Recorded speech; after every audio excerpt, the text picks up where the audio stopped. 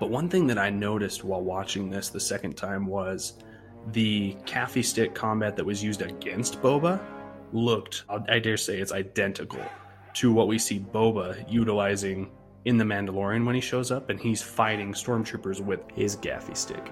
Boba's probably going to spend a lot of time with the Tusken Raiders, so I'm thinking that while he's with these Tusken Raiders, they're probably going to teach him a lot about this hand-to-hand warrior-style combat that will then come to serve him later on in his life. They're going to bring him back to the palace and squeeze that information. And I 100%, just watching this episode, it's going to be the mayor. It was an immediate payoff from what Boba did by saving their lives. I got bad thought. Yes? Maybe not. Okay, who wants to go first? Tribes of Tatooine, Chapter 2. Here we go. Hello there, everybody, and welcome to the Boys of Mandalore podcast, where we talk about all things Star Wars. My name is Ian, one of your hosts, and with me today we have Parker. How you doing, Parker? Doing great. We're a Mandalorian short. Mike is unable to join us. He is healing in the Bacta tank right now. So hopefully he will be back with us soon. Let's hope. And we wish him a swift recovery. Yes, he has very important daimyo duties that he is attending to right now. So it's just the two of us. Today we're going to continue our review and discussion on the latest installment of the Book of Boba Fett, Chapter 2, titled The Tribes of Tatooine, which released yesterday at the time of this recording. Yeah, can't wait to kick this off and just dive on in. So let's do it.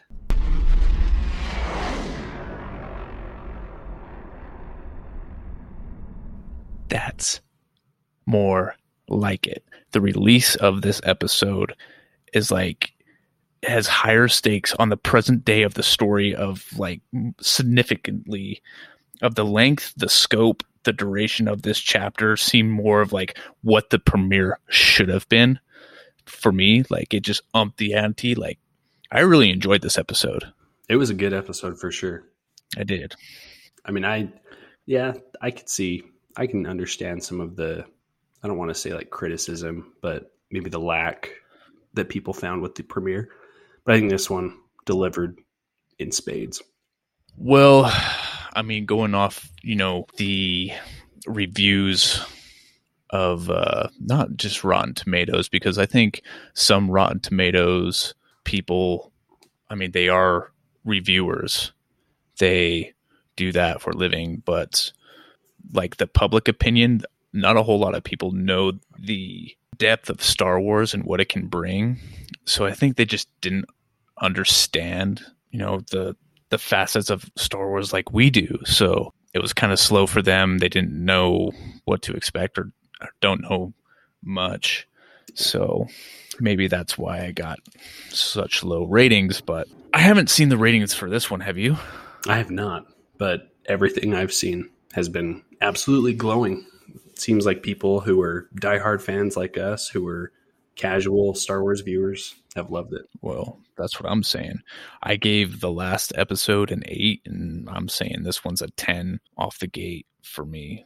I enjoyed this one for sure. Yeah, there's so much to unpack. It felt like OG Star Wars. Very much. So, very much. Yeah. But we'll climb into it. Yeah, let's jump on into the speeder and get into Mos Espa. Present day, the episode picks up right where we left off last episode. Fennec is bringing the assassin back to Boba's palace. And it was really cool because we got a very eerily familiar shot, like frame for frame, of Luke showing up to Jabba's palace in Return of the Jedi. I noticed that was a pretty good parallel there. So props to the crew there. Once they're at the palace, Fennec and Boba begin to interrogate this poor guy. I guess I shouldn't say poor guy, but he's very hesitant. He says, I'm not going to tell you anything. And even with a knife to his throat from one of the Gamorrean guards, he still maintains silence. I'm not going to do anything. So 88 chimes in and says he's a member of the Night Wind. And I don't know much on these assassins for hire.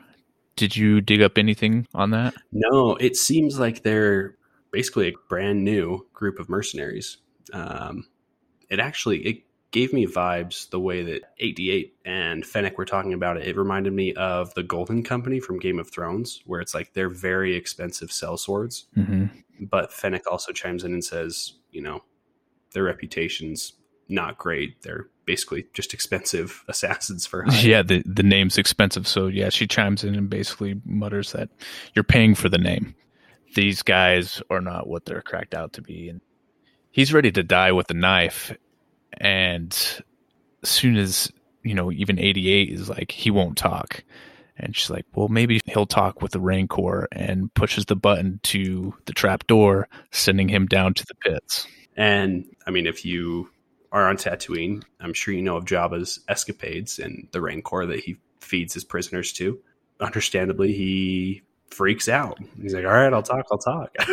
Well, here's the thing. He's just like, when the door starts to open and he understands that he's going to get eaten first by Rancor, he shouts out, Mok Shaiz, the mayor of the town, is the one who hired him. And the door finally opens all the way, and it is empty, but a rat. Indeed. I mean, that rat, you never know. It could be pretty vicious. Very vicious. Have you ever seen Monty Python? A rabbit jacked all of them, bro. That's true. With this new intel, Boba and Fennec quickly make their way to the mayor's establishment. I don't know, mayor's office, I guess. The receptionist was a joy, wasn't he? Yeah. Doesn't know Boba's name. I don't know if he was stalling or he was just, you're a nobody. I don't even know who you are, even though he's one of the renowned bounty hunters of the galaxy. And he's looking for a meeting, but hey, he's doing his job. They're going to barge right in.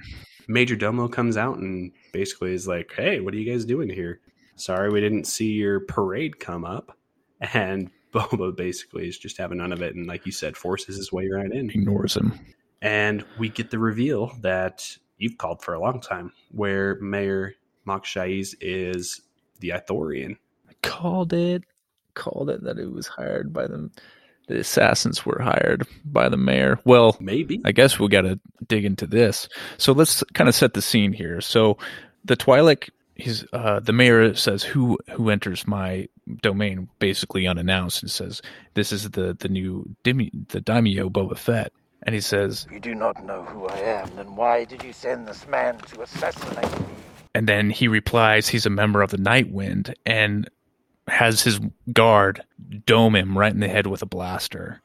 Yeah, and he says they aren't allowed to operate outside of hut space right before his bodyguards just blast the dude, which is interesting because, I mean, technically Jabba is dead, so does that no longer make Mos Espa hut space, I suppose? Unless he's just trying to cover his ass, trying to defuse the situation. Yeah. And he goes to pay Boba for his services of bringing in this personnel that's not supposed to be in this territory. And he says, I'm not a bounty hunter. And Mok replies, I've heard otherwise. I know you sit on the throne of your former employer. And Boba says, Bib Fortuna was not my employer. He's like, no, but Jabba was. And then Boba says, I'm going to take this money as your tribute that you should have brought to me before. You're slacking. And the mayor then replies and says, oh, I'll give you your tribute in the form of advice. And he hits Boba with this line, running a family is more complicated than bounty hunting, and tips him off that he should go and visit Garza's sanctuary, which is odd. Well, another line is, he said, before you threaten me, you should really know who sent the Night Wind. I have nothing to gain. I am at your service, essentially. And the offer the tribute that I offer is this information, is that running a family is more complicated than bounty hunting. So what's curious about his wording is kind of like he has this odd confidence, like, and it reflects with the Domo Twi'lek, because I think he just reflects like his master's posture. Absolutely. And so it kind of rubs off him in that way when he came to visit him at Boba's palace. I'm trying to say Boba's palace now because it's his, not Jabba's palace, but that's kind of the same thing of what we're doing, is that he's willing. Like, I don't think he's afraid of Boba. I think he knows a lot more. I think he's just the pawn of the Hutts. He treats Boba like a bounty hunter, and he feels like he's got no pull in this power. There's a lot of passive aggression going on between, the mayor, even though he's got his little voice thing, but I can sense that in just the dialogue that's given. Yeah. So, I mean, he's willing to tolerate Boba's like delusions of grandeur, assuming that he's way over his head of where he is, taking over Jabba's palace. Yeah, it's definitely a different ballgame taking over a major organization like Jabba the Hutt ran versus maybe some backwater small operation on a different planet. I mean, Jabba was like the big leagues.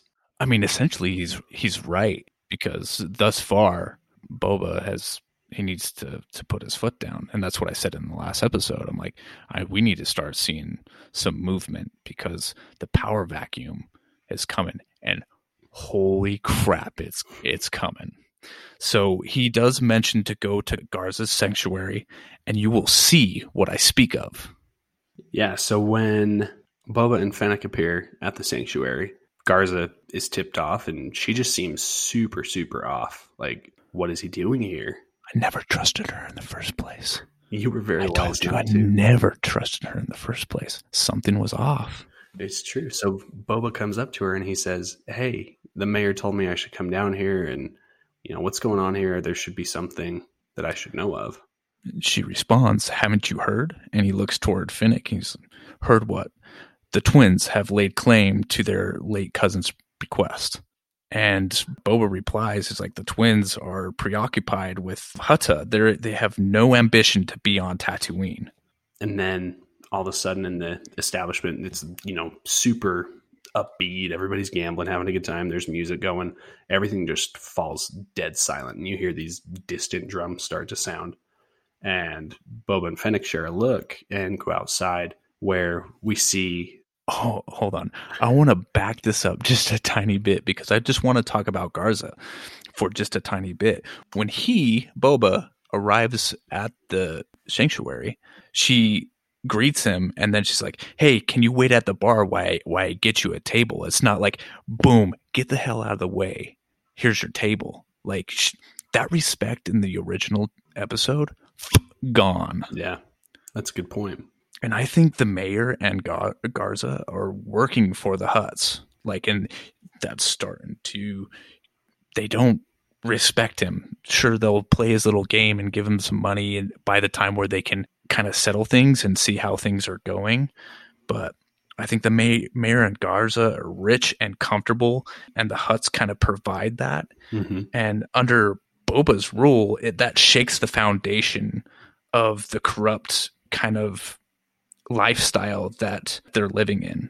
And I think they feel that coming to an end with Boba, but they trust on the normalities of the Hutts and how things are run through Jabba, especially when they know that the twins are here locally and here to seize this territory. Yeah. So I don't know how long the twins have been in Tatooine. It could be very recent, or they could have been there the whole time without Boba's knowledge. Yeah, that's the interesting thing. Is I did a little bit of research today, and we peg the events going on right now in this first part is 9 ABY. And they said that Jabba died. I can't recall if it was 4 or if it was... It was 5 years. 5 years. 4 ABY, so 5 years ago. So, I mean, that's a good chunk of time. So it's interesting. It seems to me like the twins would have just kind of been out doing their own thing. But I don't know why 5 years would have to pass for them to finally show up. Well, that's the thing, is like, we knew that... Okay, I'll get into this. I'll kind of dig into that a little later, but let's kind of follow the scene here. So after that encounter with Garza, the drums start to roll. And like you said, he started to step outside with Finnick, watch my back. And out pops the corner of the litter carrying the twin Hutts. And I lost my right here. It was so dope. I was not expecting the Hutts at all. I was expecting different factions of the crime syndicate. I was thinking like Red Dawn, like Kira, like I was thinking, and that might still play a role, and we can talk about that later, but I was not expecting the Hutts. No. I mean, that's an interesting thing about getting into the comics like I've done over the last few years is before that, I always just assumed it was Jabba, but there's this massive syndicate of Hutts. So it's really cool that they're bringing them in. And these guys, just like Jabba, they don't mess around. Like there's a good old fashioned stare down, showdown, war with words between both of them and Boba. Their bloodline. They're there to recapture what they think is theirs. And that's why I want to this is the first time that I actually see Finnick kind of shaken. You know, her badassery is just like when they turn the corner, she's like, oh crap. Like this is not good. And they weren't expecting that either. Even Boba was thinking they were off planet. Yeah. Yeah. Literally minutes ago. But I mean, to his credit, he stands firm and says, no, it's crazy. This is I'm the daimyo here. So yeah, I'll set the scene. So the twins pulled up and say, Boba, hey, we need to discuss business. And Boba just says, hey, this is my territory. And they respond, this is Jabba's territory. And they had the whole iPad thing pop up. And Boba's like, I don't care what your damn thing says. I am daimyo here. And then as soon as he says that, a character emerges from the shadows. And this is where I lost my mind. Dude. We were on this call together and oh my gosh. And this was Black Chrysanthemum enters the scene. So if you don't know this character, he's the Black Wookiee who enters in. He is in the comics. And Ian, you know more about the comics and this character than I do, so I'll let you flesh this out. Okay. Yeah, so Black Chrysanthemum. He's also known in the comics as Black K, which that's nice and easy. Yeah, that's nice and easy. Or Santan. Or Santi, as Dr. That's it. Afra calls him. Or BK, but I can't say BK without thinking of Burger King. So a quick history on this ominous Black Chrysanthemum.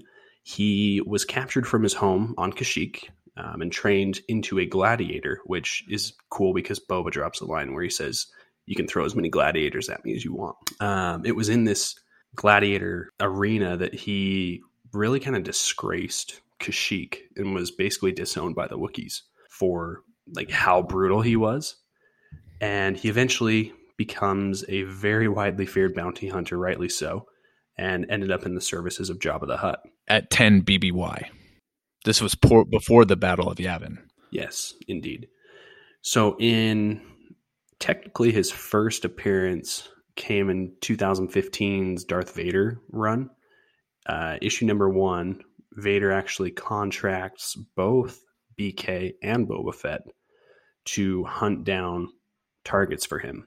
Then when you really get into BK's history is 2015's Star Wars comic run. In issue 15, Jabba tasks him with hunting down Obi-Wan Kenobi. The reason he wants Obi-Wan hunted down is because there was a great drought on Tatooine, and Jabba, being the crime lord, the daimyo, sent around some of his thugs to levy a water tax on all the moisture farmers. Water tax. We talked about this last time. We did indeed. And when these thugs show up to the Lars homestead where little Luke is, Obi-Wan ambushes all of them and just like beats them senseless, which obviously pisses off Jabba. And so he hires this insane bounty hunter to go hunt Obi-Wan Kenobi down.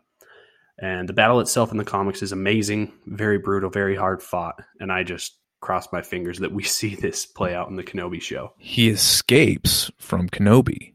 Yep. Not before he like goes to chuck a huge boulder and Obi-Wan flips over and slices the boulder, and it actually cuts and gives Chrysanthemum a gnarly scar, which you can see. You can see it. You can see it right where the hairline starts to part. It's on his left eye, and it hits up above his temple and a little bit down on the bottom of his cheek. But it's there, so it's canon. This is so awesome that they took a character out of comics and put him on screen. Yeah. I can just hear Kathleen Kennedy. There is no material. There's no material to go off of. Ooh, that boils my blood. Well, now they're doing it. That's the nice thing is Here you go. Here's Exhibit A. And he looks awesome. Like, it's nice to see this Wookiee. And he looks exactly what he did in the comics. Like, they did such a good job. And the dude is giant. Yeah. He's very, very fearsome. And you can tell, like, you may only see Boba's helmet, but you know he's shaking. And he's like, oh, shoot. Like, they got Black Chrysanthemum working for him. And it's interesting with their history. I mean, they worked together. So, I mean, even in the comics, I mean, they pulled them from the comics, right? And you told him that Boba and Black Chrysanthemum was hired by Jabba. So, do they know each other? Because it didn't feel like that meet. I mean, obviously, Boba knew that he was a gladiator and had some backstory on him. He knew who he was. So, I was just curious if Boba's like, hey, dude, what the heck? We used to work together, and now here you are. Yeah. No, I believe they were just more acquaintances who worked together maybe once or twice. It's not really like on the level of Boba and Bosk where they had a history of, you know, many missions together. It seems like it was just maybe a couple items. But, I mean, physically, he's going to dominate Boba if they come butting heads, for sure. And one point that another podcast, shout out to Thank the Maker, if they ever hear this, they made the point... It's interesting that in this episode, we had a good, consistent, like Boba was walking through almost like a neighborhood of Trandoshans. Mm. And we see him at the table with a bunch of Trandoshans and who hunts Wookiees and hates, like there's a massive... Yeah, there's a blood feud between Trandoshans and Wookiees. They do not, like the race war. That's why he had the pelt at the very beginning, offering it as tribute. Yeah. What's his name? I forgot his name. Doc Strassi. Yeah. Yes. So perhaps Boba, knowing he has to deal with Chrysanthemum, is like, hey, Trandoshans, want to help me out? I need some help. I'm going to get to that. So let's follow the scene. So when Boba says, bring as many gladiators as you want, and I'm not gonna fold.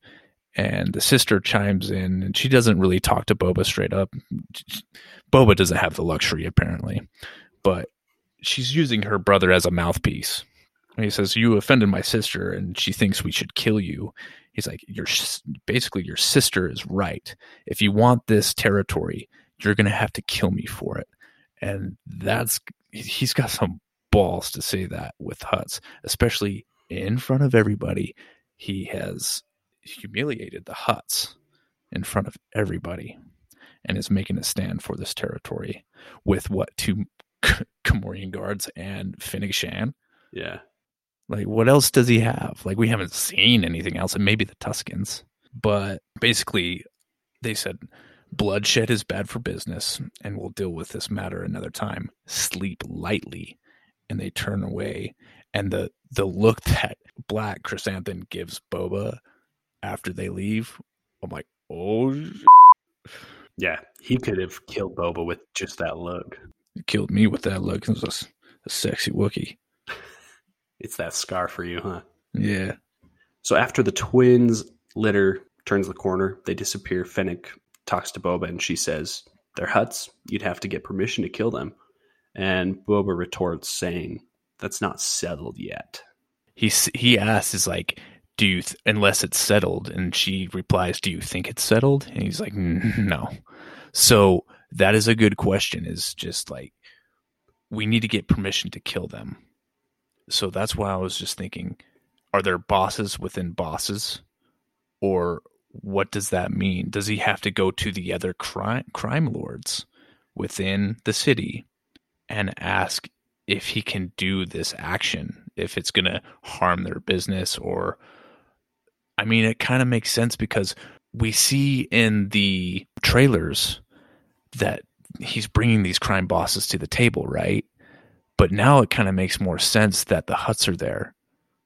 Is he's going to sell his rule to these other crime lords and seeing if they can help dispatch the Hutts with him, if they're going to come with him to fight this war, because it's already solidified. Boba said it. He's like, if you want this territory, You're going to have to kill me. The Hutts are not going to back down. They are the main antagonists right now. This is Boba's greatest threat to his dream or his goals, his ambitions. So I wonder if he's going to bring the crime bosses to the table to pitch this idea. It certainly seems like it. And in order to prep for that, what's he going to do? He's going to go back to his tank. But see, that's the thing is like when I told you this last time is that I did not see Garza or the mayor at the table. So it leaves me to believe that they're on the side of the Hutts. And that's why I kind of get that indication. No, absolutely. Like if they haven't been on Mos Eisley or Mos Espa for 5 years, why all of a sudden would the mayor tip off Boba and say, hey, I think you should go to this watering hole, like literal minutes before the twins show up? They're totally in on it. It's just the Hutts being there personally brings just a whole different atmosphere to the table. I mean, you can see the people, like the races, all different kinds of races that are like carrying the litter. That's the power that they have, is that you see Nyctos and Twi'leks and humans, and it shows the power of even privileged races of high status under the rule of the Hutts. It's just extremely powerful, and I want everybody to grasp that. Yeah, definitely. I think they do a good job at elaborating that point in this chapter. And then, Boba takes another dip in his tank, hopefully building up his strength. But with the tank visits come these dreams, these flashbacks. And we're right back to Boba's time with the Tusken Raiders, which I'm here for. I'm turning into a Tusken Raider stan. I am too. Like I was turning into a big Tusken Raider fan. So he starts having this flashback, and he's training with the female warrior Tusken. And Ian, you were right about kind of how this all played out, is that he's starting to learn their culture and their fighting style with the stick and starting to become a sharper weapon for their cause and being a member of the tribe. I confirmed that it is a female Tusken warrior played by Joanna Bennett, who is a stunt woman, and she's doing an outstanding job of just portraying the character through this costume. She's excellent. Yeah. I can't imagine how incredibly difficult it would be as an actor or an actress to give personality to a character who's always under wraps. Like you literally see none. Well, you don't have emotion within the face, so you have to give that emotion through your gesture and subtle nuances of how these Tusken tribes behave. Yeah. No, and the training montage I think is tremendous because it shows how far Boba has come in his training with the gaffy stick, but it also shows like how far he still has to go because she keeps giving him pointers like, this is how you hold it. And he's like, I'm holding it that way. And then she just ends up showing him 2 different ways. Like, no, you still have a lot to learn. Yeah, character development and progression. Rey Skywalker. Yes. Yeah, so as they're doing this, you can see the other Tuskens kind of raking through the sands for black melons, is what they're called. Those water pods is what we talked about last time. They're called black melons. But this creature pops out from the sands, and they take a pop shot at it and get a successful kill. Anyways, we have an image coming from the heat waves of the sands of the Dune Sea, and it's moving quickly, and it makes a noise, and all the Tuskens get ready to fight, and Boba's completely confused and taken off guard by this. And as soon as it gets closer, we can see that it's a freight train, and they all mount up to take cover, and the train blasts first and hits a bantha right in the chest. Yeah, they do a lot of damage on this Tusken Raider group. Like you said, there was at least 1 bantha, maybe 2. And I mean, that's their mode of transportation. But it also kills quite a few Tuskens, it looks like. And Boba's just kind of like caught in the crossfire. Like, whoa, what is going on? Right. And their behavior shows that this has happened many times. And it's going to happen again. So after this altercation, you see the Tuskens gather their dead and burn them, which was another indication of their civilized beings and care for their dead and have feelings and emotions, further solidifying that these are sentient creatures. Yeah. And during the funeral ceremony, Boba notices a group of speeder bikes go by, and they're the same ones that we saw mugging that moisture farmer in chapter 1. And just the look in Boba's eyes, he's like, I have an idea. Maybe these can be helpful for us. So he basically goes to the leader and says, I have a plan to stop this train. And I thought it was so cool that the Tusken leader was like, you can't stop the long speeder. Like, this thing is obviously a problem if it has a name like the long speeder. But Boba persists, and he asks for permission to follow this group of bikers on the speeders. And he says, I'll take my weapons. Stick, rifle, be back by morning. Be back by morning, yes. And so he mounts up, goes out on a one-man show, and we cut to Boba arriving at friggin' Tashi Station. The only time, obviously it was mentioned, Luke. But I was going into Tashi Station to pick up some power converters. But it was seen in a deleted scene from A New Hope, which I hadn't seen until later after this episode. But this deleted scene features Luke Skywalker, his friend Biggs, if you remember, and then 2 friends. Fixer and Cammy. And they are actually the 2 humans that we see inside Tashi Station. In that deleted scene, Luke meets with them at the opening battle where Vader's Star Destroyer overtakes Leia's ship. That whole kit and caboodle at the opening of A New Hope, which prompts Biggs to go in search of the rebellion to join the fight. He asks Luke if he wants to join him, and Luke says, I have to stay for one more season. So, just the fact that they brought this in is fantastic. Yeah, and I think there was also an alternate story of Cammy that Luke was it was his love interest. And I think if he were to stay on Tatooine, he would have married her, or at least attempted to, because he had this relationship with her.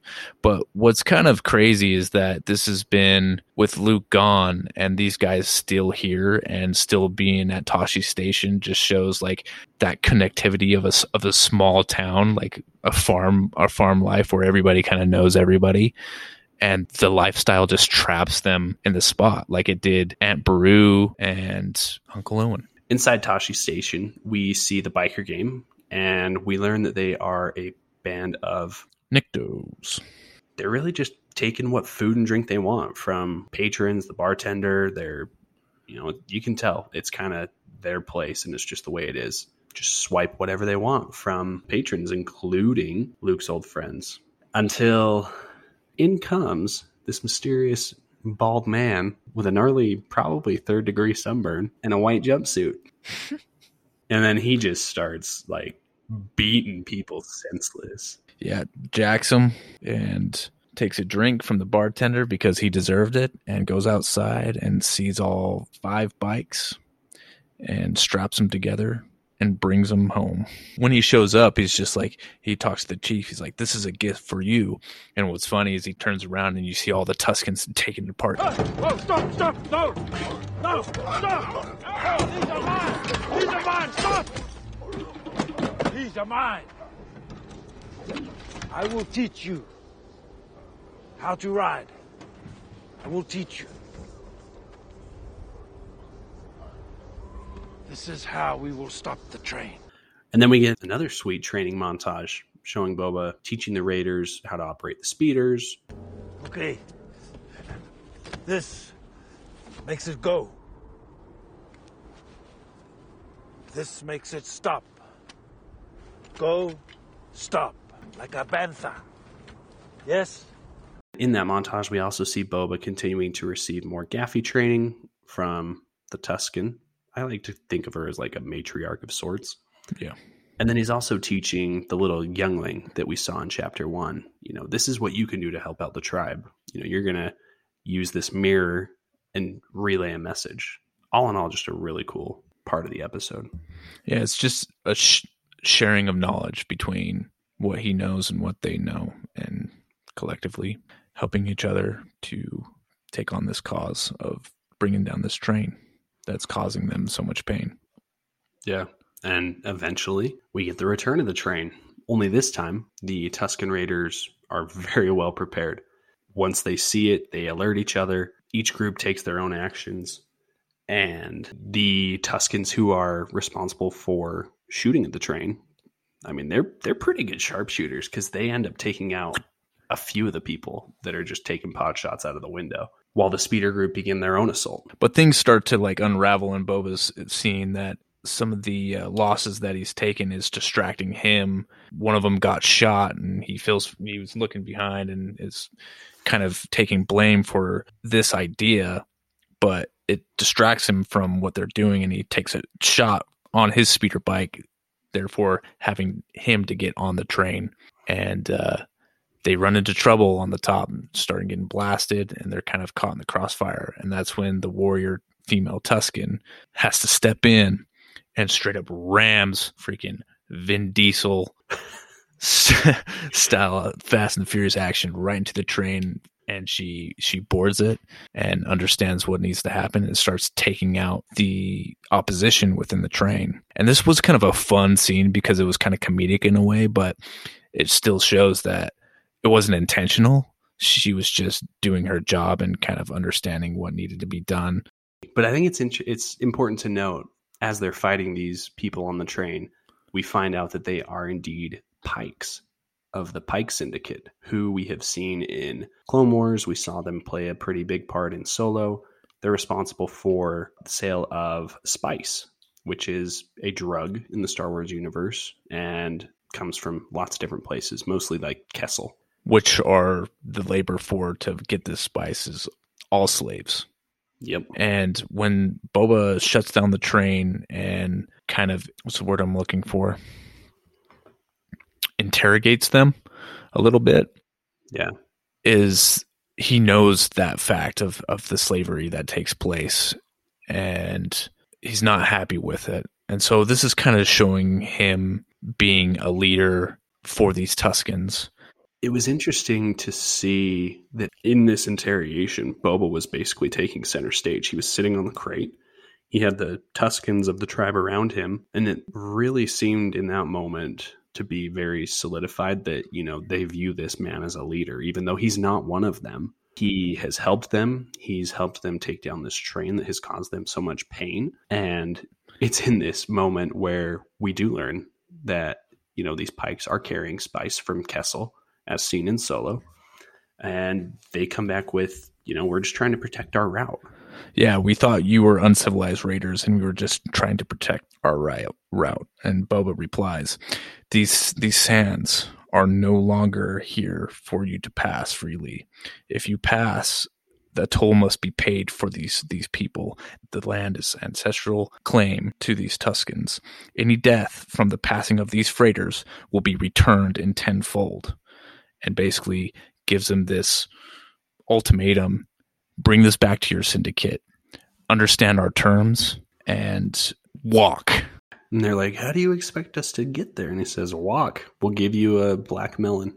But I think if you were the Pikes and you just got your freaking train taken down by Tusken Raiders and this dude, and he's like, hey, if you kill these people, we'll pay it back tenfold. You're like, oh, this dude's not messing around. Like, we've seen what he can do with literally nothing.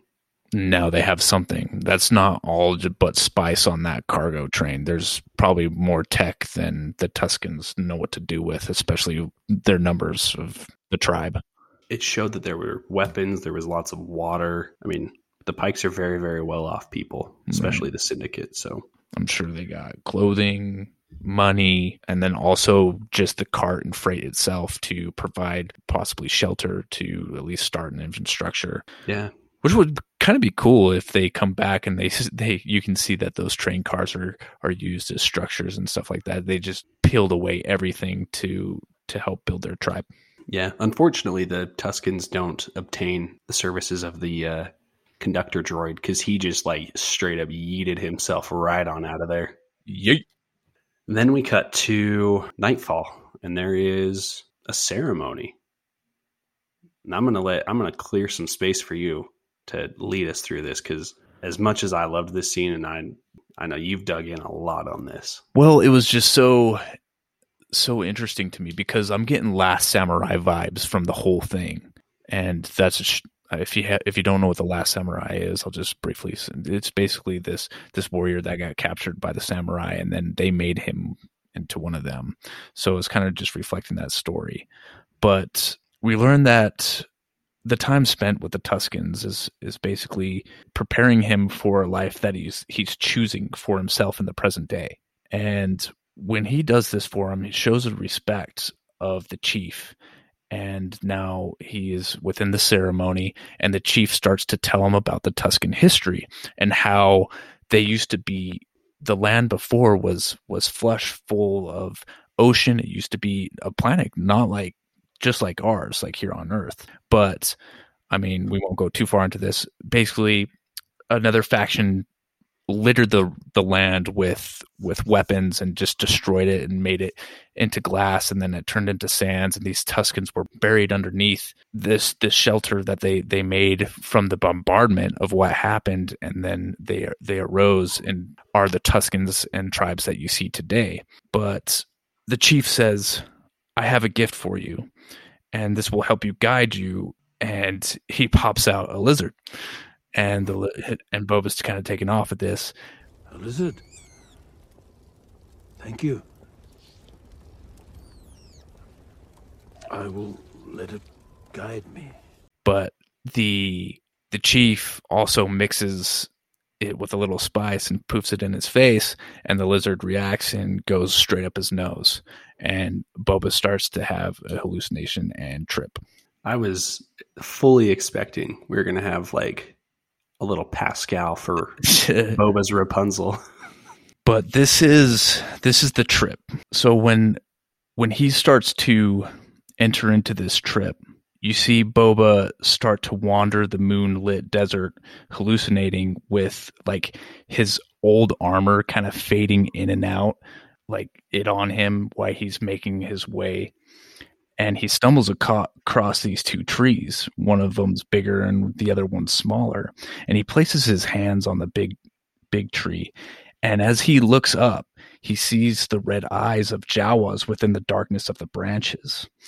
The tree begins to wrap around him as he hallucinates that they are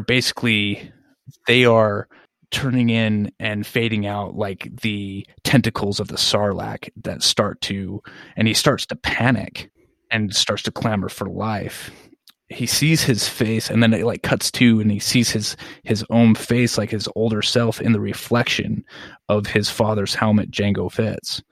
And it cuts to his younger self chasing after his father's ship, Slave One, in the halls of Camino. And then he kind of stops because he can't go any further because there's bar windows stopping him from proceeding. And then it cuts back to the branches grabbing him, and he snaps it, freeing himself. And then you see this like emergent of water. You see this breaking of water, like a wave breaking. As he comes down from this trip, the lizard starts to guide him back to the camp, and that's where I think this kind of guide helps him go back and forth from this trip, but he's still holding on to one of those branches. And so the way I'm trying to articulate what they're trying to show is that I think the tree is a representation of a family tree, and I think he's literally a clone from another man, Jango Fett, and he has never had an identity of his own. Jango raised Boba to carry the family business and legacy from birth. Boba was destined to become a bounty hunter like his father. And in turn, Boba became the best bounty hunter in the galaxy when he was thrown into the Sarlacc pit and robbed by the Jawas, like his armor by the Jawas. Like his father was one of the best bounty hunters before him, and he died, which was like a huge factor and moment in Boba's life. And I think Boba feels trapped and suffocated by the identity that was basically chosen for him, if that makes sense.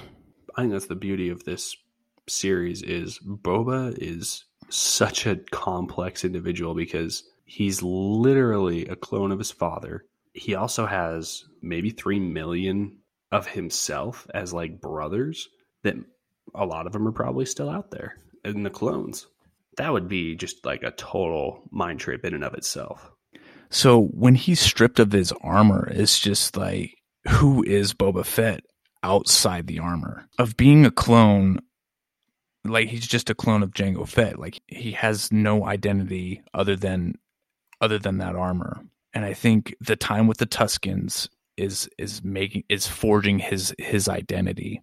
And when he finally retrieves the armor, he has a new image and reflection of this new identity forged for himself, and he's taking a piece of that Tusken culture, and you can see he's still wearing those robes underneath that armor as his garb, and basically the transition of his new identity. Yeah.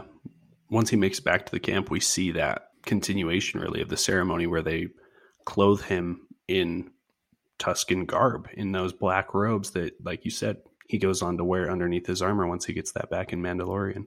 Where he's reborn again, essentially. Yeah, and I think that this plays a lot into the Boba that we see in Mandalore. Because when he showed up in Mandalorian, it was a completely different character than we had grown up with Boba Fett. You know what I mean? And I think that this is doing a really good job at humanizing this person who, in just the original trilogy, was just this stone cold killer. Right. And then he just kind of was just always living in his father's shadow. Absolutely. Trying to carry on the family business. And the one thing that is interesting to me is he almost seems to continue to carry that. Even though he has this character development, he's still hunting after Din in search of his armor. Well, with the time gone between his time and the Tuskens, I think he's just waiting. Like, he doesn't need the armor until he's figuring out what exactly he needs to do. And I mean, it's still a part of him. Like, he's not going to fully like throw the baby out with the bathwater.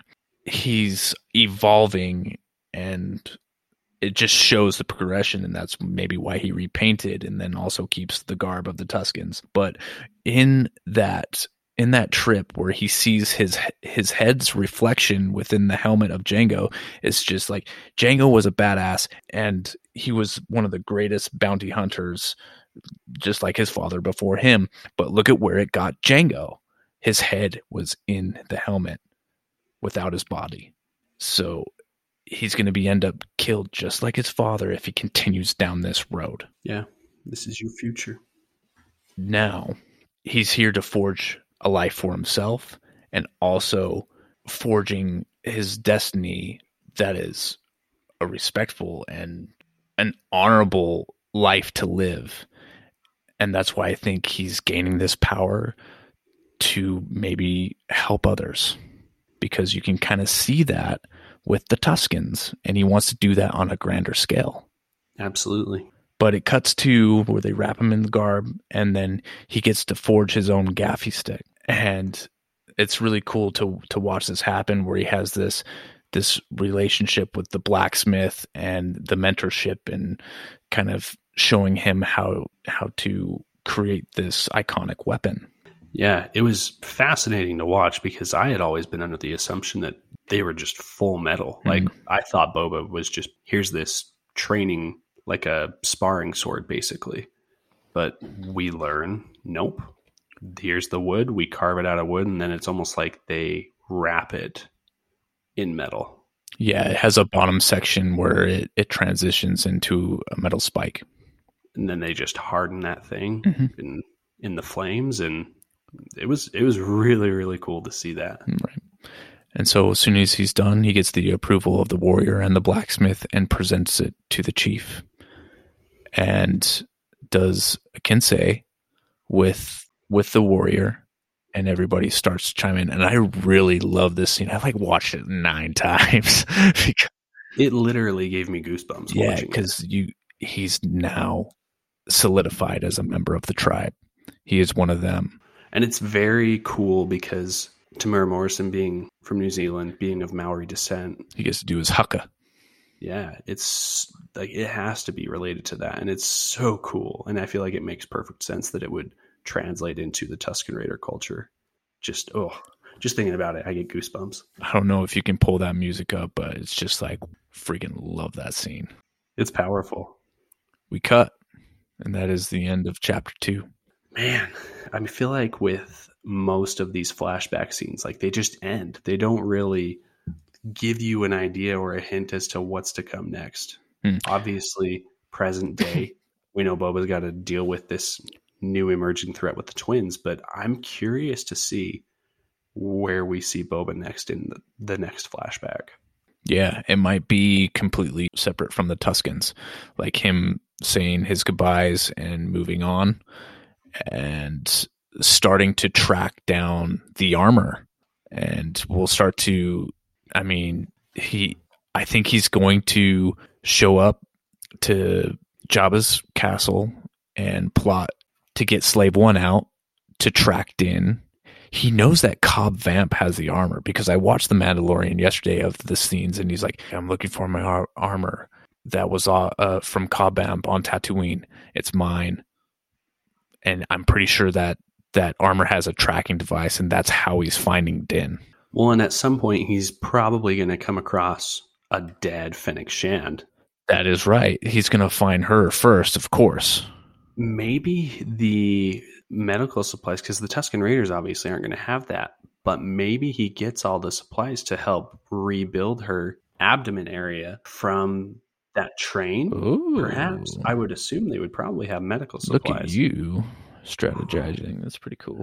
I just thought of that right now. Look at that. Yeah, but that's got to come into play at some point. Yes, maybe that's it. Maybe we're going to get into this next phase of the flashbacks, building Fennec's character, because we didn't get a whole lot of her this time. Yeah, that's true. And so, I think you brought up a really good point that she was visibly shaken when she saw the twins. I was. Yeah. I don't want no part of that. No, thank you. But Boba held his ground, and he's got both hands are full with those twins. And he needs help. I'm wondering what we'll see next week. Maybe we'll see Boba reaching out to these Trandoshan people. I think he's going to reach out to everybody. The ones who paid tribute, the ones who actually respect him, he's going to go there first. I haven't seen anything on that pit bull looking race that says at the end of the table, what keeps us from all killing you? I haven't seen any interaction with him yet. So I think he's to come possibly next. And then bringing these guys to the table, selling the idea of taking on the Hutts, building a corporation between them all, taking over this, and then expanding this syndicate legitimately, possibly. Yeah. But these guys are stuck to their ways. They might not follow suit. One of them might betray him, and it might be the Pitbull dude that gives that intel that Boba's planning a plot to the Jabba's or the Hutt's demise and betrays him that way. It could go all different kinds of ways, but that's kind of where I'm leading to. It didn't really give me much to speculate other than that. It kind of just cuts us off right there. We still have 5 episodes. So this Book of Boba Fett, I hope we get more than one season because I feel like there's so much story you could tell. But we have 5 episodes to flesh this whole thing out. So, lots of time to go lots of different directions. But no matter what happens through those 5 remaining episodes, the boys of Mandalore will be right here breaking everything down for you guys. Like you said, phenomenal episode. It was great. Definitely a 10 out of 10. Definitely a step up. Hopefully it continues. But I think we needed the first episode to set the stage, and this is kind of honing in what this is actually going to be about. And that's probably where the criticism lies, is because everybody's just super impatient and they just maybe not have they just don't see the dynamic of what this episode or these episodes have to offer. And, they're not looking into it as far as us possibly. IGN gave it a 7. This one? Yeah. I don't trust IGN for anything. I used to as well. Games, but the way the guy was reviewing it just sounded like, nope, I don't believe you, bro. Sorry, try again. One interesting thing that came out a few hours ago that I saw, Disney has confirmed the writer for episode 6. So right before the finale, none other than the man, the myth, the legend, Dave Filoni. Jon Favreau wrote this one, and I forgot the director. Will you please pull it up? The director of this one, because she needs praise.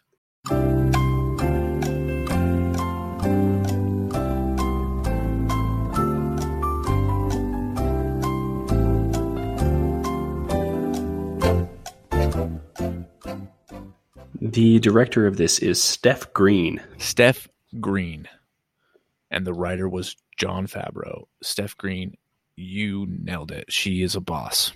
She's done a couple of things, doing directing on a couple of episodes for different shows, which I haven't seen, but I think she did a really good job. Yeah, I hope this isn't the last we see of her in Star Wars. I would love to see her take on many, many different things. Agreed. I just liked it. It was good. I like where it's going. Yeah. So long may it continue. We'll see. We will indeed see.